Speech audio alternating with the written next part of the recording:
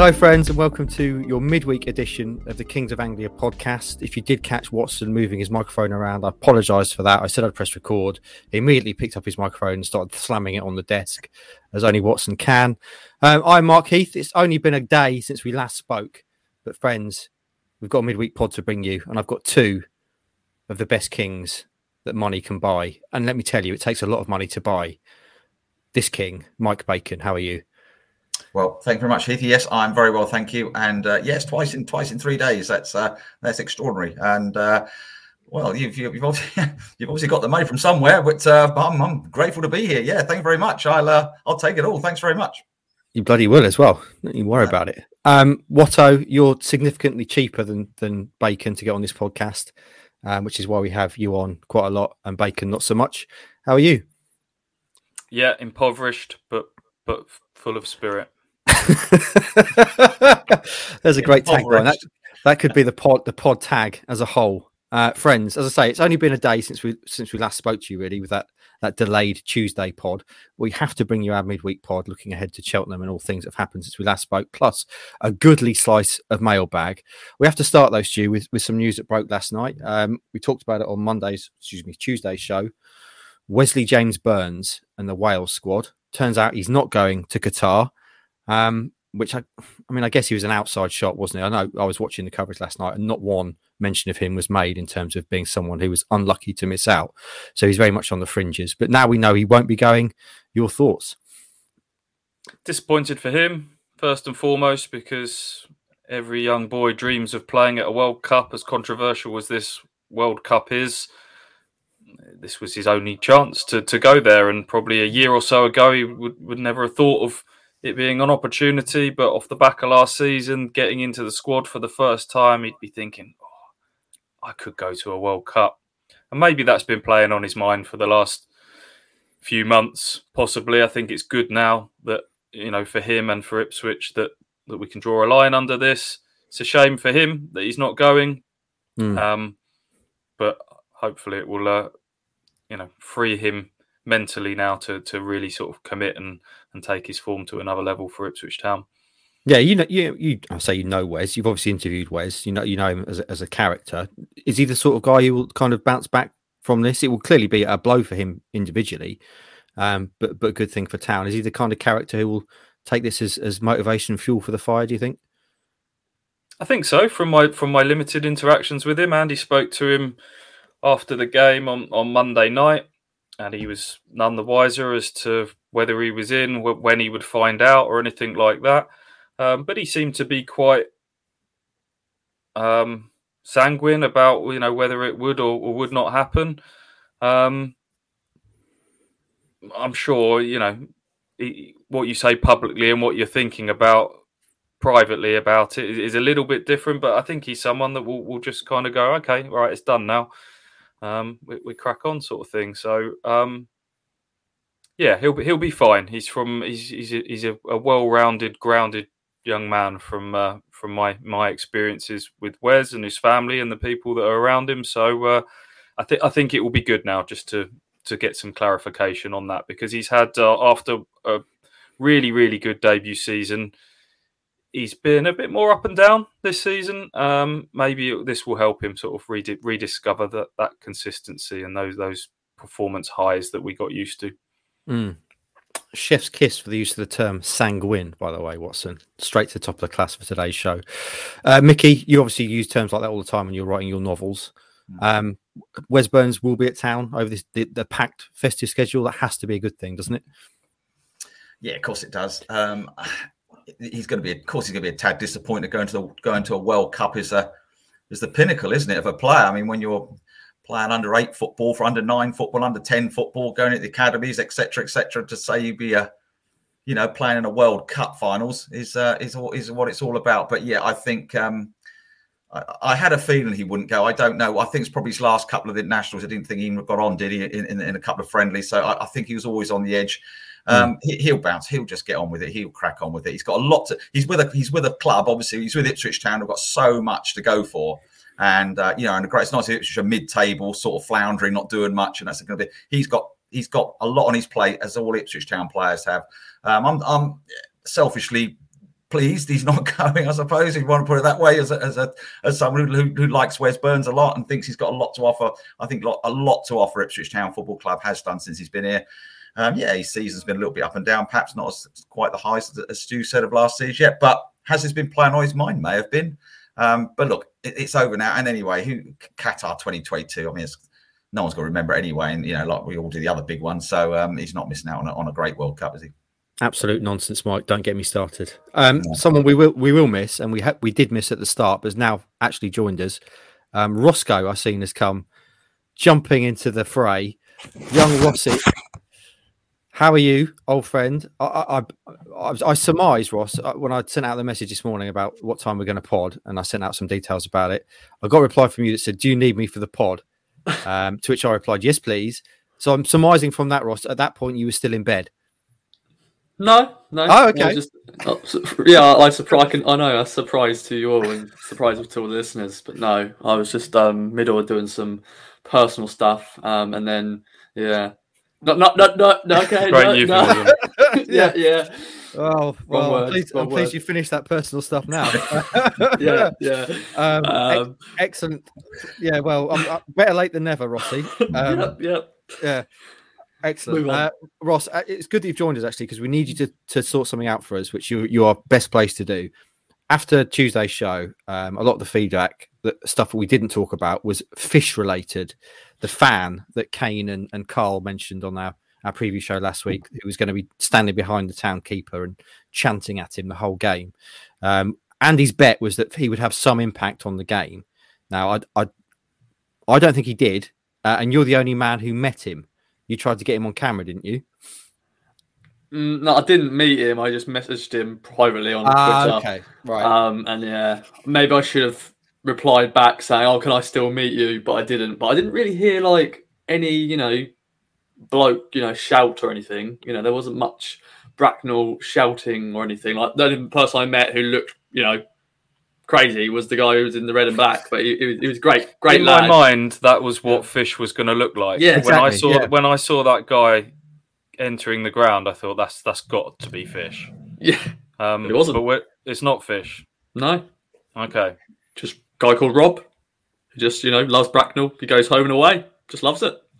Fish did not want to be filmed, though. That's correct, isn't it? You approached him because we wanted to get him on game day, obviously, after that chat that we had. So I'm ruling it now. Contentious Fish panel. He played no part in the game, which I think means Andy's lost the princely sum of a tenner on that bet. So he won't be too disappointed. He's still got lots of money to play with. Ross, you went on the show on Tuesday. You were on a well-earned day off. Just very briefly, you were our man on the ground, as it were. I know everyone was on the ground on Tuesday. But what was that experience like for you? Because the game day, I've got to say, I thought was excellent. You really captured the kind of atmosphere and the mood around the game really well.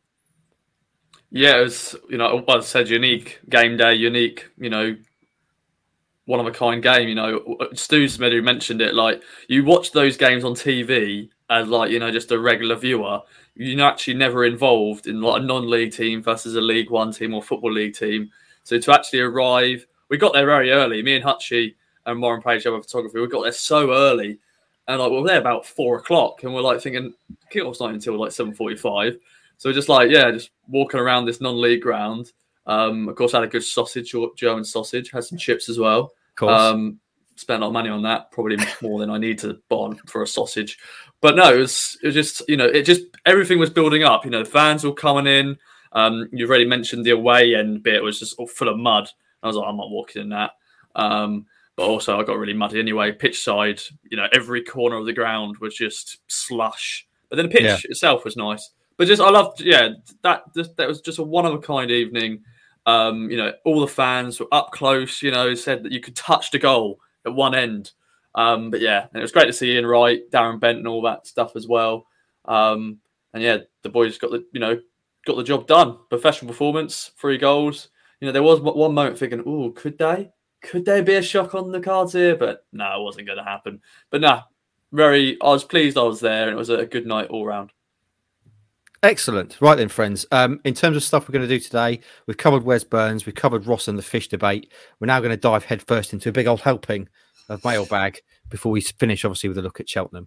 A lot of good questions today from the KOA Army, so I want to get through as many as we can. I'm going to start in time-honoured fashion with a non-football question, and I'm going to start because we've already talked about the World Cup. And I'm going to start with you, Mike, because you have the most experience. You're the most mature of us, shall we say? Mullet, our old friend Mullet, one of the very few people I saw backing my side of the pizza row, Stewie. Mullet, a man clearly with taste, says, if you could be at one past World Cup game, what are you picking and why? He says, for me, it'd be Holland versus Argentina in 1998 for me to see that Bergkamp goal. Of course, that tremendous goal that Dennis Bergkamp scored.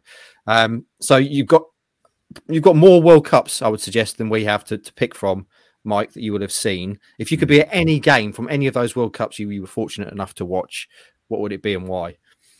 Well, you're right, Heath. I have seen more World Cups than probably all of you put together, to be perfectly honest, but not quite as far back as 1966, you'll be pleased to know. So I don't quite go back that far. However, there was one, it's actually a World Cup, not necessarily a game where I can pick one game, but an actual World Cup that I thoroughly enjoyed. And before, probably, I don't know if anyone born before 1986?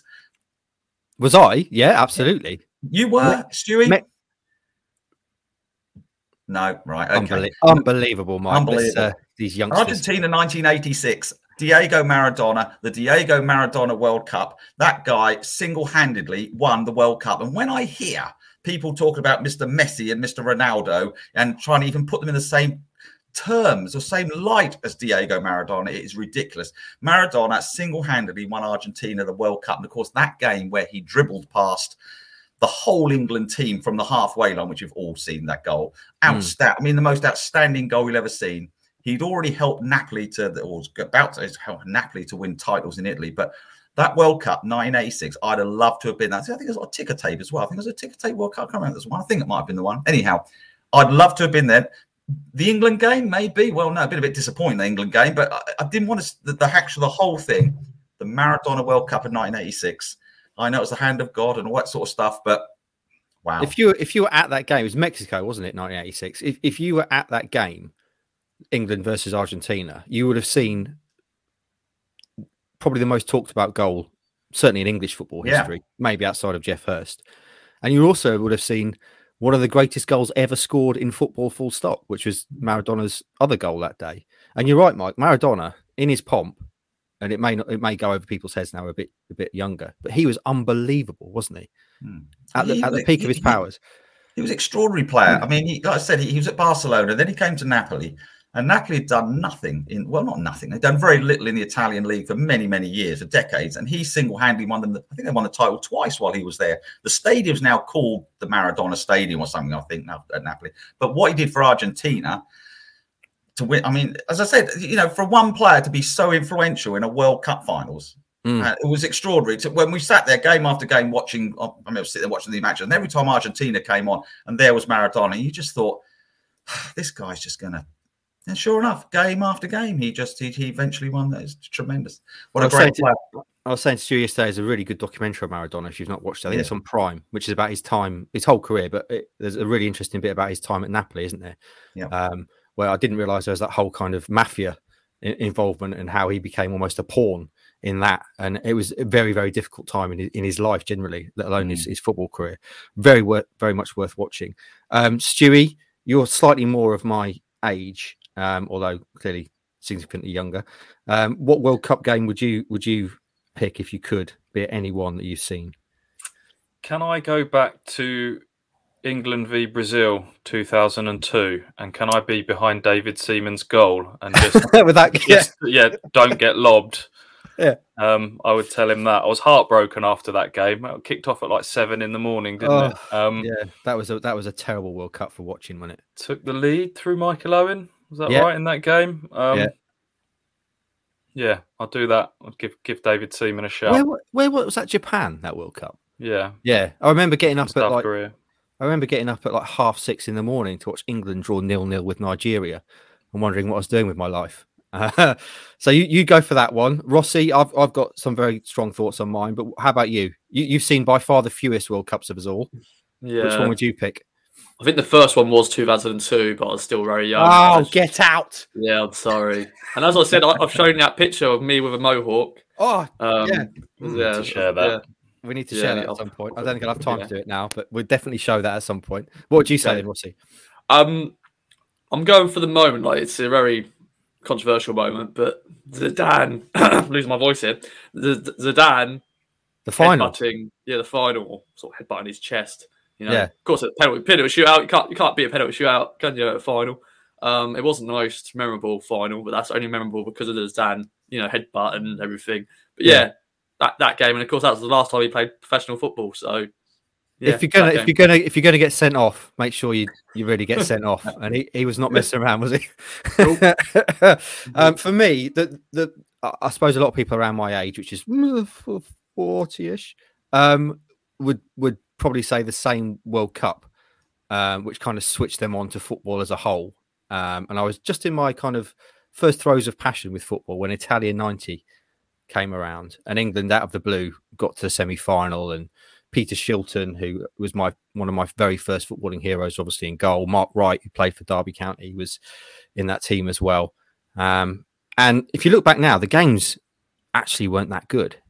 But as a youngster watching that World Cup, it was tremendous. So I'd probably say either that game against Germany, West Germany as it was at the time, and the gazetteers and all that kind of stuff, or the game against Cameroon. England played Cameroon, I think it was in the quarterfinals, with Roger Miller, who was obviously one of the stars of that World Cup. And that was a really, really good game. So I'd probably go and watch that one. But that's the only time in my whole school life that we had a football-themed assembly the next day after we'd lost to West Germany in the semi-final, and Gazza had cried. And we had our very, very stern headmistress sat us all down and told us how it's important you're not ashamed of your emotions. And Gazza crying was nothing to be embarrassed about. He just cared so much. So yeah, I remember that big time. And I'm sure a lot of people say Italia 90 because that was a seminal World Cup for people of my vintage. Right then, that's a good question from Mollet. Let's do a football one. Where are we? There's a good one here. Richard Lee, Stewie, you might as well take this one. We think it's football. Do you think there's a chance Ipswich may look at loaning out Humphreys in January with Evans and Kamara returning to fitness and cup games likely to thin out? It's a good opportunity for a short-term loan to boost game time. And if so, what level/team do you think you'd be looking at? I don't think they will loan him out. I think they'll take the more of the Man City Phil Foden route of a very talented young player, keep him in-house. And I think Andy made the point in a recent podcast. I can't remember if it was on here or just privately, but it was talking about if he stays in-house, you're bringing him up to the standards of the players around him rather than sending him out to, it would have to be probably a level down or certainly lower down in this division. You could say that he can go there and try and be a player that can lead standards and things like that, but I just think that he's done enough in these last few games, Port Vale, the FA Cup game, that he'll be staying at Ipswich and really sort of pushing the others. That's how I see it panning out. I mean, what a player! He's. I think it's a matter of when, not if, he breaks into this team. Whether it's this season, whether it's next season, but it just impresses me more and more every game. Do you see him as different then to the likes of like Wolfenden and Downs and Darber and people like that who've gone away on loan to come back and be better, the finished article, get those scars in League Two, whatever? Do you see Humphreys as almost a different case to them? Potentially. I think there's a big difference. I think positionally it's different for lone players. I think centre-halves tend to, like Elkin Baggott going out at the moment, Wolfenden sometimes need to go down and just get those 40-plus games and get sort of match-hardened a little bit to competitive football. I think that's a little bit different, maybe sometimes to more attacking players. I think the fact that Ipswich are in a good place right now, Humphreys is part of a well-functioning, high-morale squad. You know, if Ipswich were sort of treading water a bit in the Championship and Humphreys wasn't really around it, and you think, could it do him more harm than good, dropping him into a team that's struggling, would be a stronger case for a loan, but that's not the case with Ipswich right now. So we'll see. Let's see how they do in the Cups as well. We hope that they'll go sort of really deep in the Papa Johns and that the FA Cup might go on for for a few more rounds. And then injuries can happen at any moment. You see what's happened with Lee Evans. Kamara's going to take a little while to get up to speed. I think he'll stick about for the second half of the season. Who was it, boys, that picked Cameron Humphreys as the surprise package of the season? Oh, that's right. It was me. Just get that in there. Mike, this is a good one for you. Again, given your vintage. Andy wants to know, what's the funniest thing you've ever witnessed in a press box / area? You've been in hundreds, if not thousands, I would say, of press boxes over your long and distinguished sports career, Mike. What's the funniest thing you've seen within that inner sanctum?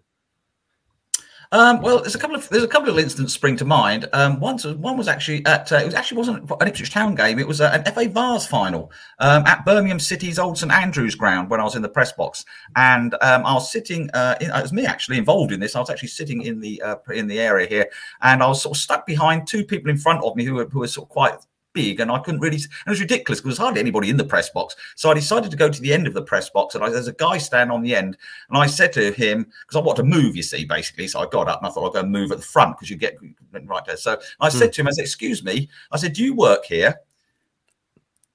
And he had DG on his lapel, David Gold, and I didn't recognise him, and he was the owner. And he sort of looked at me.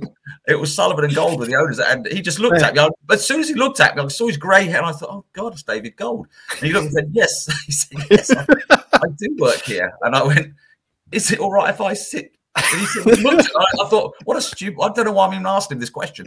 So it was a bit of a personal thing, Rick. I always remember feeling completely an idiot. It was hardly anybody in the press box. I don't know why I felt I had to move, but I just felt that. I love that. I love that image of you just marching up to Gold. He was standing on the edge, just looking across at the few people in the press box, and I just said, "Do you work here?" Excellent. Stu, can you match that? Have you seen anything to rival that in your time? You spent quite a few years in press boxes yourself. I see a lot of fans absolutely losing their minds, which is always quite amusing. It never ceases to amaze me how much emotionally grown men can absolutely lose it at football matches, turning around, shouting at us if they've heard that you're from an Ipswich persuasion. I've seen people frothing at the mouth, punching wooden boards that in front of us, just completely losing it. So was it you or Hutchie told me that there's some grounds where fans actually encroach on the press area, and was it Millwall or someone told me that they were either throwing things or punching your desk or moving your notebook or that kind of stuff. There's a few different places that's happened at. Bournemouth was quite an interesting one year because the press box is in between the home and the away fans, and it got a little bit heated in that game. I think Tyrone Mings had smashed into somebody and it was getting a bit heated, and there was actual sort of projectiles sort of going whoop, over one way over the press box, over the other way, sort of waiting for something to sort of fall on top of us. But yeah, excellent. Can't match Mike's. I shall forever remember Mike demanding to know if David Gould worked at Birmingham. Right then, Roscoe, one for you. ITFC Jenks wants to know, do you think January, and there are a few questions around this, but this is the one I've taken. Do you think in January we need a Marcus Stewart style addition to keep up promotion momentum? This will be a big narrative going into that transfer window, I reckon. Do Town need to sign a fox in the box like Marcus Stewart? What are you saying, Rossi? Good question. Very good question indeed. Do you know what? Yeah. Okay. Yeah. I think Ladapo's going to still score us the goals, and I think everyone's going to share about. But yeah, maybe just that final sort of piece in the jigsaw, just to fire us to where we need to be, top 2, League One title. So it needs to be the right player though, and yeah, it could be someone who promotion rival or someone who scored goals this division.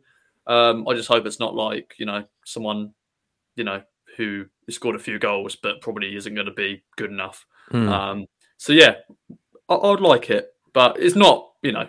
If it doesn't happen, I won't be disappointed. But Yeah, I'm gonna shut up now. But yeah, it'll be good. But I think in summation, I think you're saying yes, Ross. I think that's yes. Yeah, we got it. Yes. Mike, you were nodding along. Obviously, you were there when Town signed the original Marcus Stewart and helped him write his column, etc. We talked about that. How about now, though? Freddie Ladapo's up there on 8 goals. You wrote your column this week around Will McKenna play Freddie Ladapo every game now. Do they need to make an addition in that part of the pitch, do you reckon, in January? I think it's a real 50-50, to be honest. I mean, of course, if you get the right person, you've got to have to spend some money to get the right person. And then you've got to think of team morale, team spirit. Stuart just implied about Humphreys and how he's part of the squad. And, you've got to remember where Ipswich are, the second in the table. I know Ipswich Town back then were playoff round, but they signed a striker from another playoff team. So Ipswich, if they did sign someone, we're going to have to sign, like Stuart was with Huddersfield. So Town would have to look at a striker in the quite high up or even the low championship.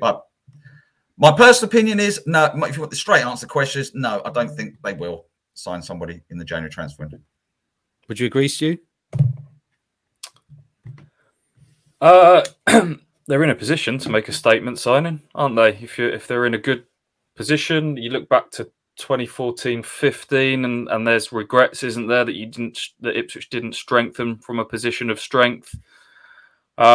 I think they will try and do some business. It will be Sam Williams, the new recruitment guy's kind of first proper transfer window. I'm sure they've got a list of targets, and there'll be ambitious targets. As the guys have said, they've got to be players that can come in and think, yeah, they are a genuine upgrade. Could Ipswich go and do something like get Johnson Clark-Harris off of Peterborough as he enters the last 18 months of his contract, for example? That would be the equivalent of going getting Marcus Stewart off of Huddersfield that season. Could they go and get, I'm plucking names out of thin air, Scott Twine on loan and get him back down to League One? I think he's been injured at Burnley. That's the reason he's not been playing. But Burnley are going well if he's just coming back from injury. Could you go and do something like that makes everyone sit up and go, wow? That's the type of signing I want to see Ipswich make, rather than just kind of bulking the squad out a little bit. But it would be at that top end of the pitch. But there'll be players coming back from injury as well. Luco hopefully back in the new year. Greg Lee coming back in the new year as well. So it's a balancing act, isn't it, between sort of upgrading the squad but maintaining that really good squad unity at the moment that Ipswich have got. And Hadmi, of course, coming back as well, striker. Yeah. So in summation, I think you're all saying yes if it's an impact, big name, kind of look at us sort of signing. Right then, stick with you for this one, Stu, and keep this civilized, because it's a family show. The baller that's Ben Diath wants to know, with Andy's lavatory comments in mind from Monday's pod, the festival style toilets at Bracknell. What are the worst toilet facilities you've ever encountered at a ground? Or if you don't want to embarrass any individual club, what's the worst journey you've ever had, home or away? Barnsley. Yeah, I knew you'd say this. Just talk us through why Barnsley is so bad. It's condemned, wasn't it? Like the stand you're in. No, it's just like going back in time, Barnsley. Yeah. They're just outside urinals, just like literally a brick wall that's got a small bit of privacy, and just have a little wee up there. Wee on a wall, why not? Right then, that's that one done. Let's move on. Worst journey home was probably the time Andy decapitated a deer. Oh, of course, yeah, the deer hunter. Right then, where are we? Let's do another football one. The Sweet Welsh Prince wants to know, and I'm going to again stick with you, Stewie, because you wrote a story around this originally. Harvey Davis wants to know, do any of the Kings ever wonder why we've not loaned any United youngsters since McKenna came in? I know Alvaro Fernandez, now at Preston, was heavily linked last January, but nothing came of it. I've heard a few say they charge crazy fees and don't offer mates rates. Obviously, we did a story, was it Charlie Savage you wrote, being linked to Town? And clearly there's a pathway there with McKenna and his links to the United youth setup. Does it surprise you he's not brought in any ones from that direction? A little bit, but I guess if you're the top level United talent, that they'll be looking to get them at Championship clubs. Fernandez, you've just mentioned, and then the next tier down are the younger ones. And do Ipswich want? There's then the question mark: is Charlie Savage at 18 better than Cameron Humphreys? And you're talking about pathways and blocking pathways and things like that. So. If Ipswich get promoted, as we all hope they do, I would imagine then that opens a few more doors to get, potentially one of Man United's best or better under 23 players. Maybe next season, we'll see. Okay, Rossi, I'm going to come to you. Lee wants to know, and we talked about this before you joined us when you were doing your personal stuff. Do you think we'll see the Wes Burns of last season back now that the potential World Cup call-up's been put to bed? So we know Wes won't be going to Qatar. Well, does that mean that he's going to find last season's form at Town? Possibly, because maybe that's been a burden on his shoulders. Maybe like, I don't want to get injured just in case I am going to get called up. So that could be the case. I just think all over the pitch we've just got better, haven't we? Like the left side has been cracking. Leif Davis has been amazing. So I don't think he's been poor, Wes Burns. He just hasn't hit the heights of last year. I'm sure he will. I'm sure he'll have a patch. Everyone has a purple patch in the season where has a great. I think he's gonna once again, second half of the season, he could be the superstar again. So let's see. I was looking because obviously I was writing a bit around him missing out last night. We say he's not hit the heights, but he's still got 3 goals and 4 assists in 17 games. So he's certainly been contributing. Maybe not to the standout one-man team almost level of last season. Mike, it's a good one for you. James Stevenson wants to know, would promotion back to the Championship really be viewed as success or just a return to normality and the start of hard work? He says, for me, there's no success until we're back to realistically expecting to challenge for Premier League promotion and smashing the Canaries 5-0. So James, living in the past a little bit there, I might suggest. What do you reckon, Mike? Because my personal view on this, and I don't know if you agree, Town have had no success for years. So any success is success to be getting excited about. Getting promoted, if they do it, it's almost a quarter of the century since Town managed to do that. So yes, it's from League One into the Championship, but this is what being football fans all about. You have to celebrate success whenever it comes, whatever level. That's what I'd say. What about you, Mike? Well, I'm sorry, Heath, I have to disagree with you completely. Okay. James is completely correct. This low bar we've rather set ourselves over the last sort of goodness knows how it's got to stop. It's got to stop. Getting back in the Championship is what we should do. Yes, it would be a quote successful season by getting promotion. By beating Accrington, Fleetwood, and all these other teams. We're sort of not Forest Green Rovers, Morecambe, and getting out of this league. Yes, fantastic. So it'll be successful from the point of view you got, but. Success has got to be heading towards the Premier League. That's success. You've got to be in the Championship playoffs minimum. That's where we want to be. Then we're starting to talk of success. I remember us beating the Canaries 5-0. So, this was only, 20 or plus years ago. It wasn't 1954. It was only, 98 or 97, 98, whatever it was. So, yes, if Town got promoted, it would be...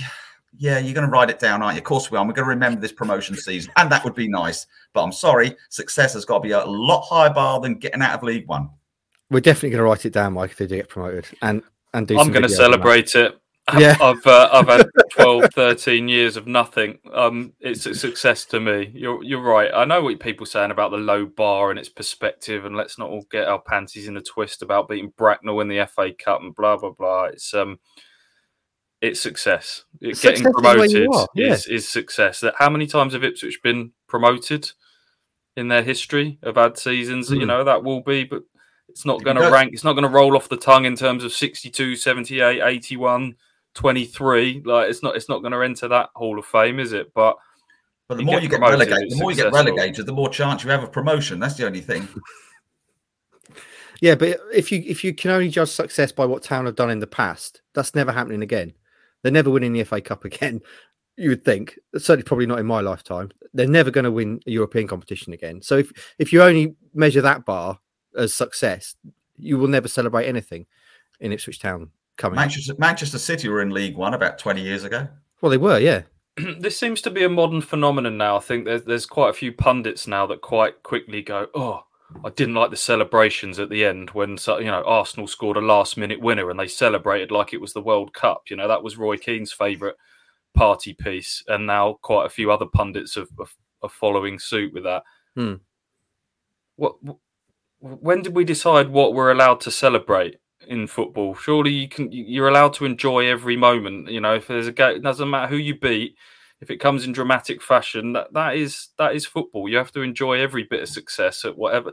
This is where Ipswich Town are at the moment. The only thing they can do this year is get promoted. That will be a success. Is there anyone, if you think for 1 minute, if there's anyone within that football club that then will put their feet up and go, great, job done, we're back in the Championship? They are hungry for more. This club, from the owners down, are desperate to get back to the promised land of the Premier League and everything. But that doesn't mean that we should just sort of dismiss whatever happens this season, because it's not easy to get out of this division. We've seen that now. Good question, James. Provoked some good debate there. Let us know what you think about that. I'm sure people have views on both sides. Ross, RPS Media wants to know, who are your top 3 football pundits and why? He says you can't vote for any other king. I'm not sure we qualify as pundits. I don't really know what the definition of pundit is, but I'm not sure that's us. Ross, there's a lot of pundits out there, more than ever. Who are your favourites? It don't have to be current pundits. Have you got a favourite from the past? No, I won't name the controversial ones, of course. You know what I'm talking about. Ian Wright's got to be up there. Not because Monday, I met him on Monday, but it's just he's a laugh, and he's a lad. He's got a great story. Do you know what? I know once this actually can be controversial.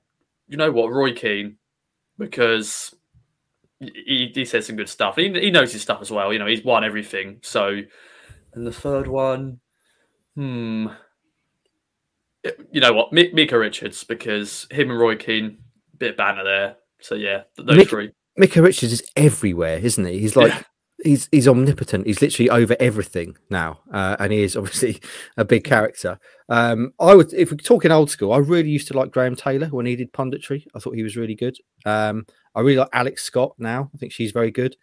How about you, Stewie and Mike? I quite like Graham Souness. I think Graham Souness. Of course you Graham like Souness, Roy Keane, centre midfield, winning captains of winning teams. Yeah. Don't get me going about Robbie Savage. So when I talk about, I want to hear from people who have been successful and have done it at the highest levels. Of course you like Souness. And quite like Danny Murphy as well, actually. Quite like Danny Murphy. The world's angriest man, Graham Souness. Stewie, any to add?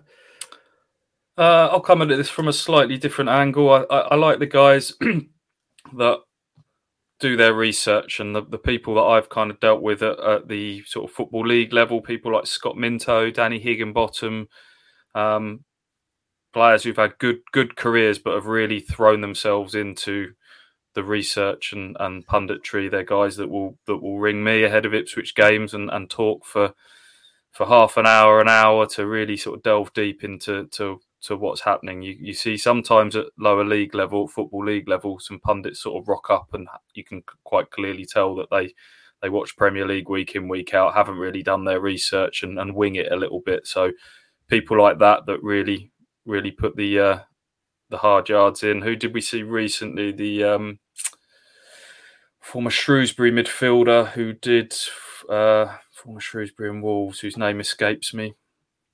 I apologise. He did one of the Ipswich games recently and was really well researched. Dave Edwards, there you go. He was he's another one that had done his homework. So yeah, I've got respect for people like that don't suddenly just think, oh, former player, I'll just walk into the media. They treat it properly, like a second career. I'll tell you who else is very good. If you go drop down the National League, that's Adam Virgo. Adam Virgo is a guy who really knows his stuff. And National League is on. BT Sport do a lot of National League games live. I saw Southend versus Notts County midweek, 2-2. Excellent game. And Virgo's always very, very good. Knows his stuff. Is there anyone you really don't like, boys? You say Robbie Savage, Mike? Any others? Yeah. Staying quiet. Very wise, Watto. In terms of research, just bring this in, a message from a member of the KOA Army, Paul Drury, says, just want to let you know of a famous listener. I was watching the international coverage of the Bracknell game. I live in New Zealand, he says, and Martin Tyler was commentating. He'd obviously been listening to the pod as research because he dropped in anecdotes about driving tractors on the pitch, the Bracknell coach is being told that Arsenal lost to Ipswich, and others that I can't remember right now. Unfortunately, he didn't acknowledge the source material. Keep up the good work. There you go, Martin. Thanks for listening. It's all right, isn't it? Arsenal lost to Ipswich. What do you not remember? About there? Do you not remember on the pod? Kane broke to Carl. Of course, yeah. The Arsenal. You were actually on the pod.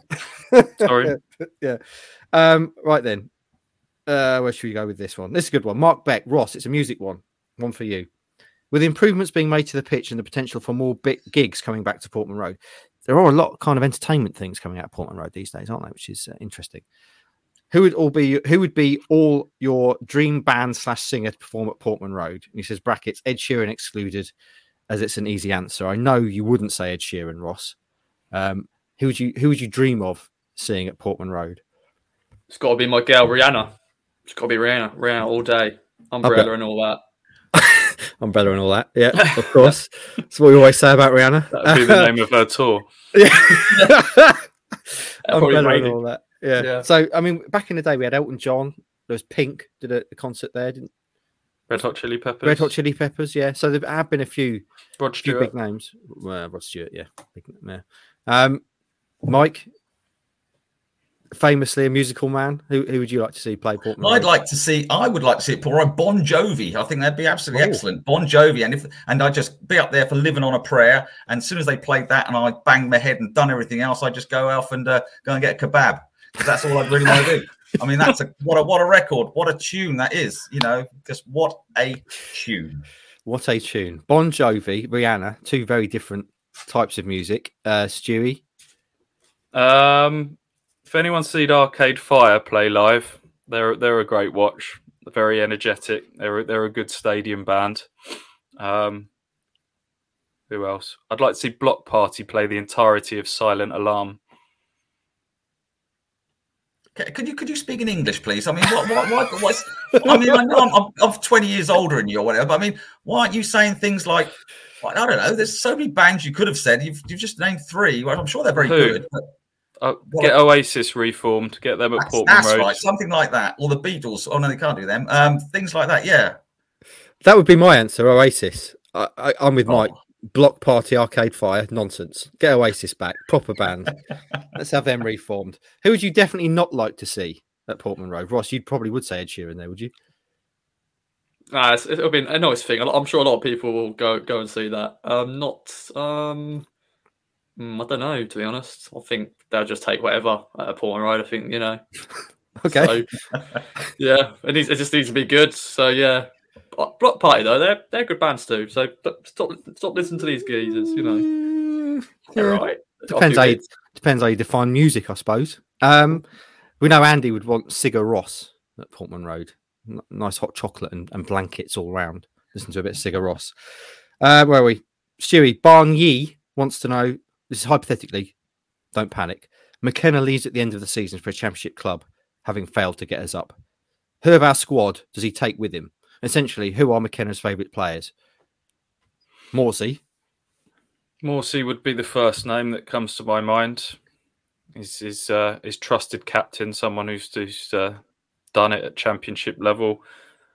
Probably would quite like Leif Davis, but how obtainable he would be, I think Ipswich would be able to sort of hold on to him, hopefully. I don't think there'd be a mass exodus of Ipswich players and going with McKenna. I think he'd probably start again with what he got elsewhere. I don't like this hypothetical scenario though. No, not bad, one bit. You'd be worried about Walton as well, surely. Yeah, Walton would be another one. Right then, a couple more questions. I'm going to finish with that one. That's a good one. Let's do this one. Nigel G, friend of the show, fan of Billy Bass. He says, you're trapped in a room and not allowed out until 5 tasks are completed. 5 kings, 5 tasks. 1 task per king. A bit like Celebrity Get Me Out of Here, which I don't know if you're watching, but last night was brilliant. Matt Hancock in the jungle. Absolutely incredible TV. Who will do each of the... What? This sounds more like Taskmaster. It could be. Yeah. If we qualify as comedians, that's also brilliant. A brilliant series of that one at the moment. Big fan of Fern Brady. Who will do each of these tasks? These are the tasks. Eat 5 Mars bars in under 2 minutes. Obvious one there. Score 180 with 3 darts. Anyone can do that. pass a driving theory test. Obvious person not to do that. Shear a sheep in under 10 minutes. Going to be outside of our comfort zone, all of us, I reckon. And sit in an ice bath for 10 minutes. Right, I reckon that there are some obvious ones here. Eat 5 Mars bars in under 2 minutes. That would be Ross all day long. Just smash those to pieces. He'd probably do 10. Yeah. Sit in an ice bath. That's Hutchie. That would be his natural habitat, especially if we'd made him cycle to Portman Road in the heat beforehand. So that leaves us with score 180 with 3 darts, pass a driving theory test, and shearing a sheep. What do you reckon, Mike? I want to see Mike take on the sheep just for comedy value. Yeah, you up for that? I am, mate. Actually, I absolutely right, Stu. That's exactly what I'd like to do. I'd like to get hold of the thing, and I'd like to get my Manscaped shears.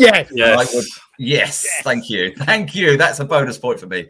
Yeah. And Manscaped shears, and I would have that thing sheared within 25 seconds, and then I go and sit in an ice bath with Andy. That's what I would do.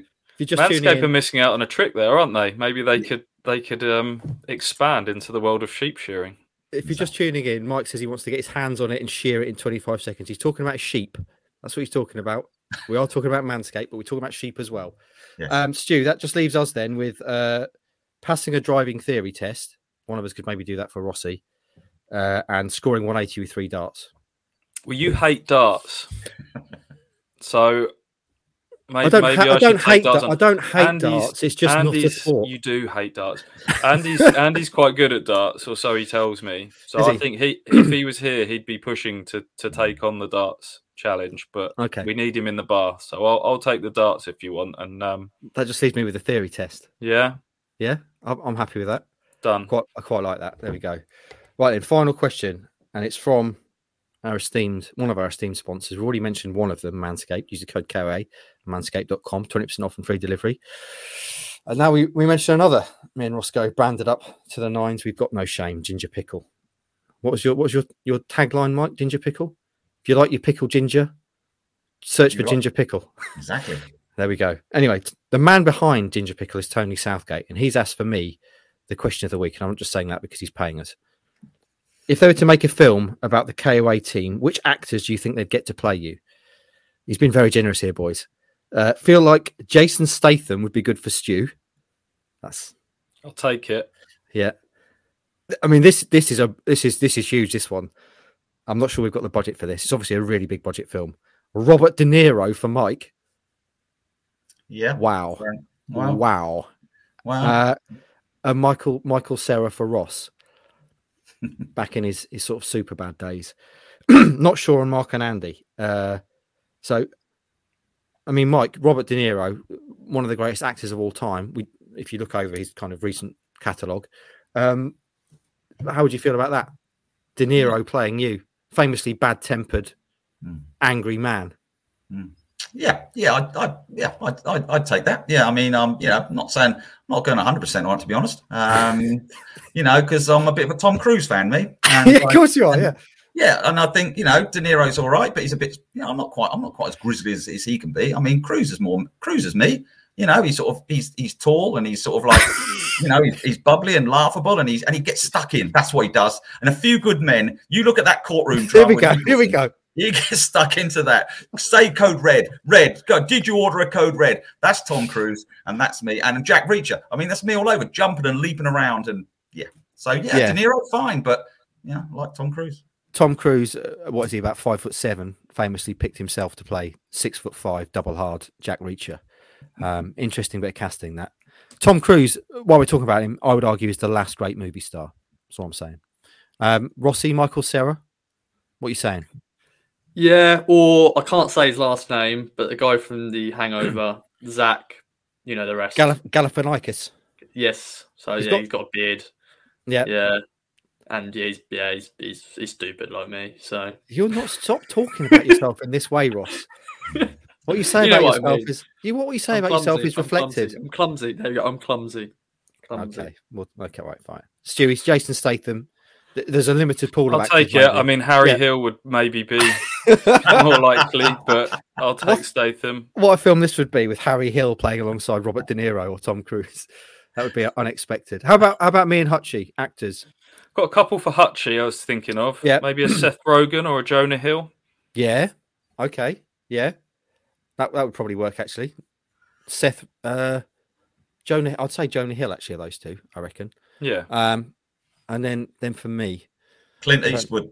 You met a good Clint Eastwood with your cigar hanging out your gob as you wander in with your big boots on into some sort of Wild West. You get your little tipple of whiskey, you'd have your cigar, you stand there, you'd say, "Get off my horse." Or was that was somebody else? That was John Wayne. Anyways, so we'd have to retro age Clint Eastwood, who's now, what is he, about 90? Although to be fair, his knees are probably better than mine. Rossi, who have you got? You're welcome, Heafy. George Clooney. Oh, come on, Ross. Oh, stop it, Ross. Oh, stop it. What? George Clooney? What? Oh, yeah. Well, I suppose so. Got a little bit of something on your nose there, Ross. A little bit brown. Yeah, sorry. Oh, Ross, stop it. Oh, dear. That's pathetic, right, Ross. Absolutely pathetic. That brings us to the end of Mailbag. George Clooney, Robert De Niro, Harry Hill, Michael Cera, Jonah Hill. What a film that would be. The Kings of Anglia, the true story. Right then, friends. All that leaves us then to discuss is a big gear change now from George Clooney and Robert De Niro to Cheltenham at home on Saturday. I'm going to start with you, Stu, because you lead this brain trust. Cheltenham at home. First time it feels like in years that Town have played at home. How are we feeling about this one? Yeah, loads of home games coming up now, isn't it? 5 in the next 6, potentially more, depending on what happens with in the FA Cup. Game Ipswich really have got to win, haven't they? Cheltenham went out of the FA Cup to Alvechurch at home at the weekend. Beware the wounded animal, possibly, but even so, Ipswich should be going and beating a team like Cheltenham. I know they drew 0-0. Well, they drew 0-0 at Portman Road against them back in February. Looking back on that game, had a ton of chances in the first half. Really should have won that game. And then we got the time-wasting tactics and Michael Duff talking afterwards about the Ipswich fans being more interested in his side than supporting their own. Duff's obviously left now, gone to Barnsley. They've got Wade Elliott in as their manager. They've got a fight on their hands to stay in the division again, like last season. They've lost some big players over the summer. I think 4 of their players from last season are in the Championship now.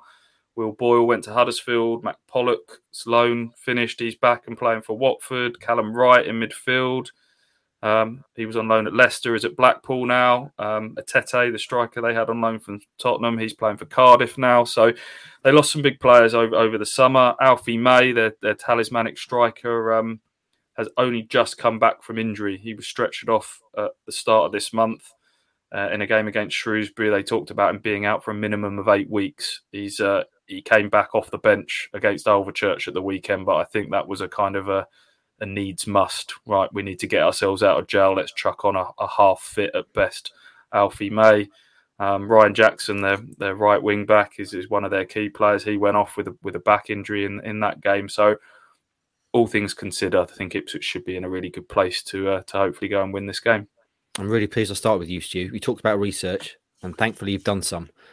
Mike, they've just lost to Alvechurch at home. Alvechurch, as I believe, they're the same level as Needham, aren't they? Needham and Bracknell. Alvechurch is the same level as Needham Market and Leiston. Playing the same league as Needham Market and Leiston. That was a.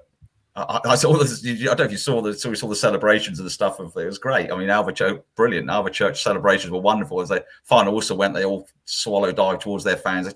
They took 1,500 fans to Cheltenham Alvechurch. Their average attendance is 314. So I did a bit of research on that before the match. So that's extraordinary. They took like 5 times the amount of fans they usually have. So, but to lose at home, to a non-league side like that, that's a poor result. I believe just a little. They've only won a 1 match away from home this season, Cheltenham.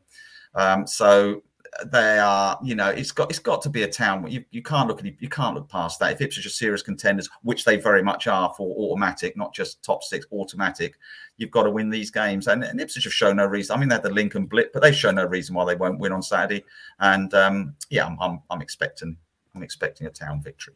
I don't think they're a park the bus side like Lincoln. Even last season with the 0-0, they gave it a bit of a go, and even in the second half could have nicked something themselves.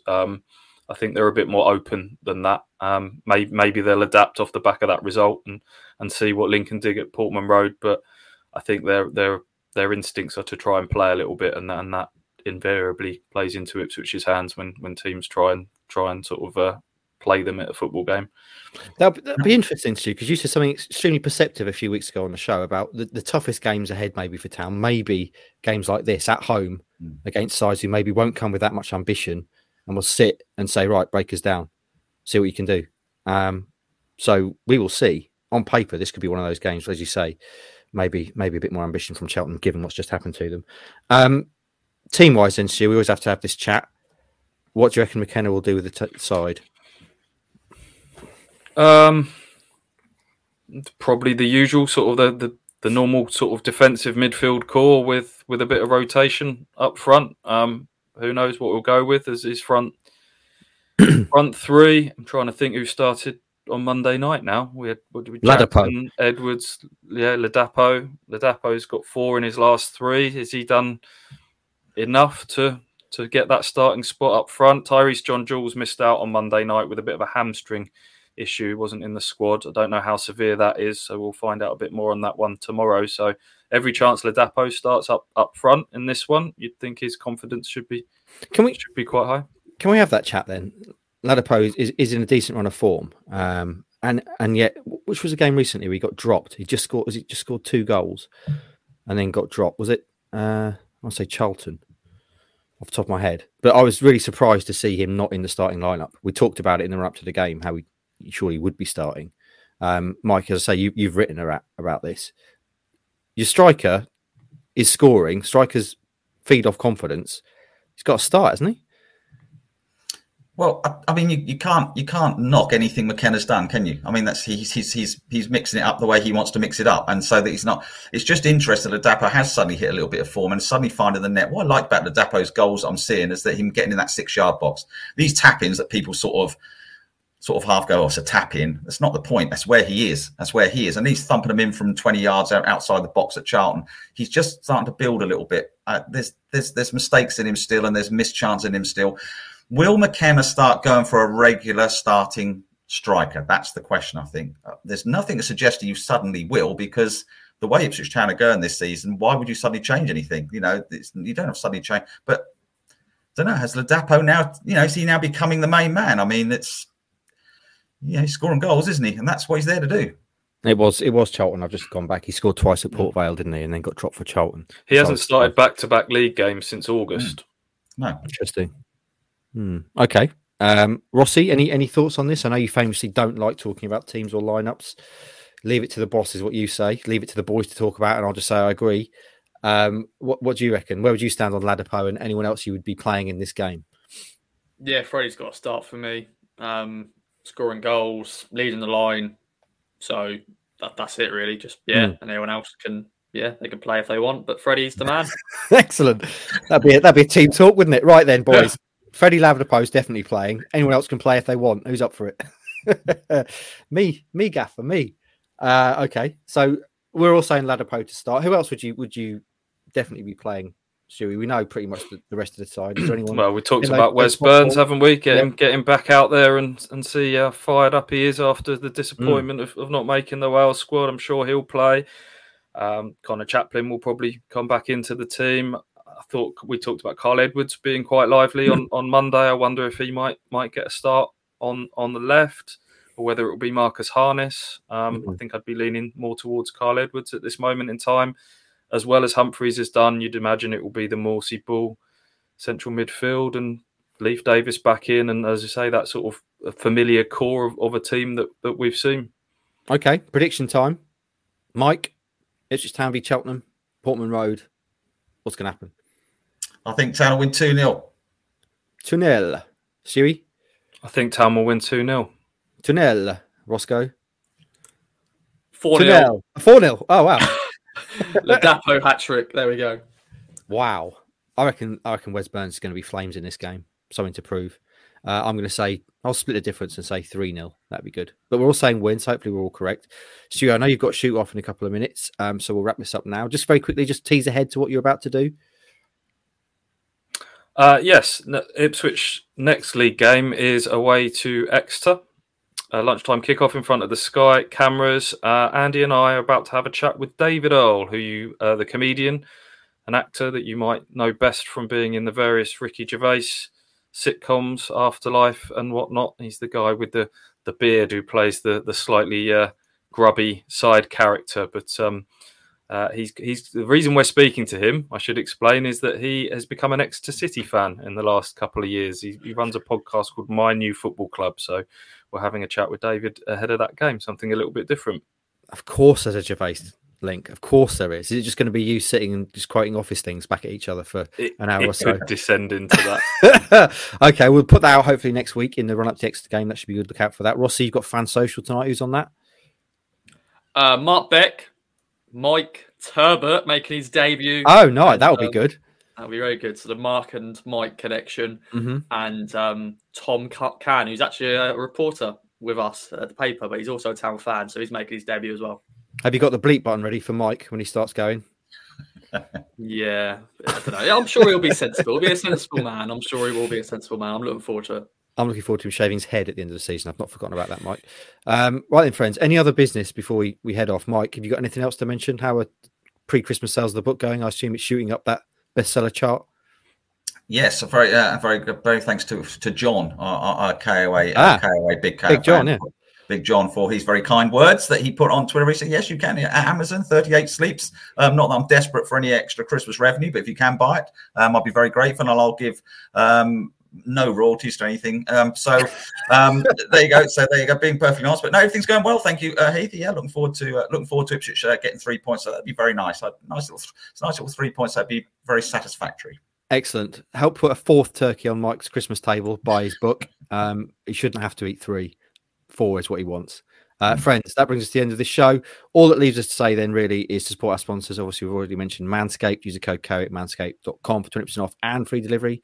And also, Ginger Pickle. If you like your pickled ginger and you want some help with your digital marketing, go to Ginger Pickle and Tony Southgate. They are the boys. They are the goats of digital marketing. And I'm not just saying that because I'm wearing a hoodie that says Ginger Pickle on it. Also, obviously, follow us across all social media, Kings of Anglia on Instagram, Twitter, YouTube, and Facebook. Remember to enter the competition to win tickets for Fleetwood. 2 pairs of tickets available through Ginger Pickle. That's all on Twitter and Instagram. You can follow us and find out how to do that. And have a great weekend, friends. We'll be back to speak to you next week after Town play Cheltenham. Have a great weekend, and we'll speak to you again. From true crime to football, Brexit to Cokeville. For more great podcasts from Archon, head to audioboom.com/channel/Archon.